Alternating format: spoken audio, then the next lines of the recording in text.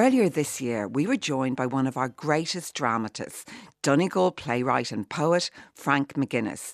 Let's have a listen now to his poem, Buncrana, Christmas Eve. Buncrana, Christmas Eve. After the fasting, we supped on salmon, tinned, sent by cousins from Canada.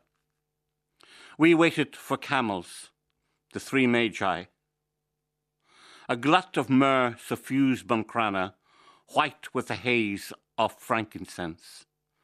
The terrible smell of Casey's drapers, the souvenir houses, bracelets, gold charms, McVeigh's chemist, yellow ribboned, a chip shop belonging to Maggie Rowe, and the centrist, strong Italian coffee scented the Donegal December tempest.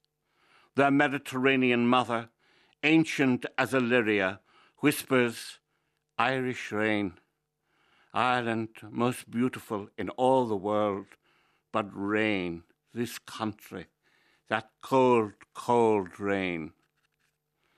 Yet in our scullery, a steam of soup, velvet barley and orangeous lentils, melts the moon and stars of earthy leeks, warming the astrolabe whirled by powers, fixing the orbits of sisters and brothers, missing collisions with kin and neighbours, feeding on what is everlasting, receiving what was ours to receive, streets wrapped in the green hereafter, Buncrana alive, at peace Christmas Eve.